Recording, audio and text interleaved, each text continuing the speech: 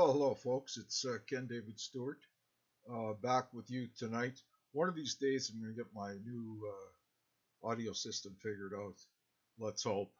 Uh, not as techy as I should be. Let's put it that way. Uh, yeah, I just finished reading a bit from the Lake Demon, and this morning I got up early. Like I said, I've been feeling sick, so I haven't been able to go to work really the last couple of weeks or so. Uh, you know, hopefully I'll get over right here my voice, my chest infection or whatever it is. Uh, I'll get over it pretty soon. Sure hoping to want to get back to work. But in the meantime, it gives me a chance to work on, my creative writing, my novel writing, and my podcast. Okay.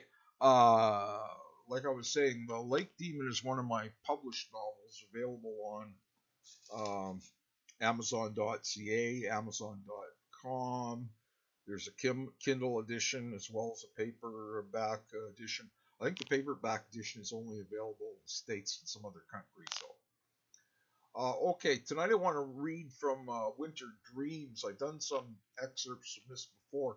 I'm actually going to read what I was writing today, this morning. It's called episode 27. It was the Saturday morning after the big hockey team party. Misty awoke in her bedroom in time to see the sun shining. Little pause here while I adjust the page. The sun shining through the blinds. Misty gave herself a push and managed to make it to the kitchen. Right now, her most immediate need was for strong coffee and a couple of aspirin.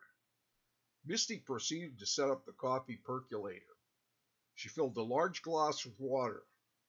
Her next step was the bathroom medicine cabinet to find a bottle of aspirin.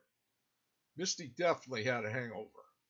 Although she felt uncomfortable with the hockey wives, she had at least made peace with Linda Saunders. The problem was that this was not Misty's type of party.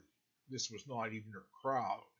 She loved Rick, but this was not her scene. It was obvious that she hated being a hockey wife and was praying that Rick would retire from hockey after the season. Truth was that Misty missed California and the whole hippie scene. As much as she loved Rick, she dreamed about moving back to California in a year or two. Maybe she could talk her father Lloyd into moving with her, or maybe Rick could be persuaded to come to California with her. After taking 2 aspirins, Misty's coffee maker finished percolating. Misty made herself a Tim Hortons coffee and added 2 packets of Sugar Twin and a shot of Southern Pecan coffee whitener to the mix. Although her head was still throbbing, Misty lit up a sweet Caporal cigarette and propped herself up upon Lloyd's tattered light blue couch. Misty was just starting to slump over onto the cushions at the end of the couch when she heard loud pounding on her back door. Getting off the couch slowly and painfully, Misty made it to the back door. When she opened the door, she was shocked to see Gypsy smiling back at her. It was snowing and snowflakes were covering Gypsy's long burgundy coat. He was wearing a black Oakland Raiders toque and black leather gloves. "Hey, beautiful, long time no see," were the first words to come out of Gypsy's mouth. "Gypsy, what are you doing here? I thought I'd never see you again," Misty said. "Why don't you get dressed, put out your cigarette, and come with me for breakfast at Perkins' restaurant?" Gypsy asked. "I'd love to, but my dad is still sleeping. When he wakes up, he won't know where I am," Misty answered. "Just write Lloyd a note and leave it by the coffee percolator. Only don't write that you've gone out for breakfast with me." "What should I say on the note then?" Misty asked. "Tell him that your boyfriend is taking you out for breakfast. You have a boyfriend, don't you?" "Yeah, his name is Rick Miller. You met him already. He was the guy with Sasha at the rock festival last summer," Misty answered. Gypsy started to laugh. "You stole your boyfriend from your sister."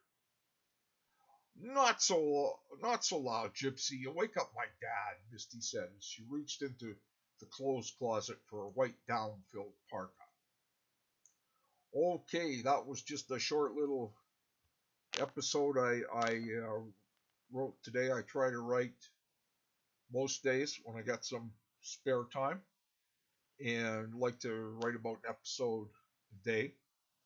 And yeah, and I'm still working on Winter Dreams. Got a ways to go, but we'll keep you updated on how it goes. Okay, I want to thank you very much for listening in tonight. I'm just going to try and find I think it's called my WavePad audio system. Yes, there we go. WavePad audio system. Yeah. Okay, looks like it's still recording. I'm still trying to get used to this equipment. Apparently, it has sound effects and all these kind of things I want to try out, but it's going to be a lot of trial and error there. Okay, thanks for joining me tonight, folks, and maybe we'll see you tomorrow.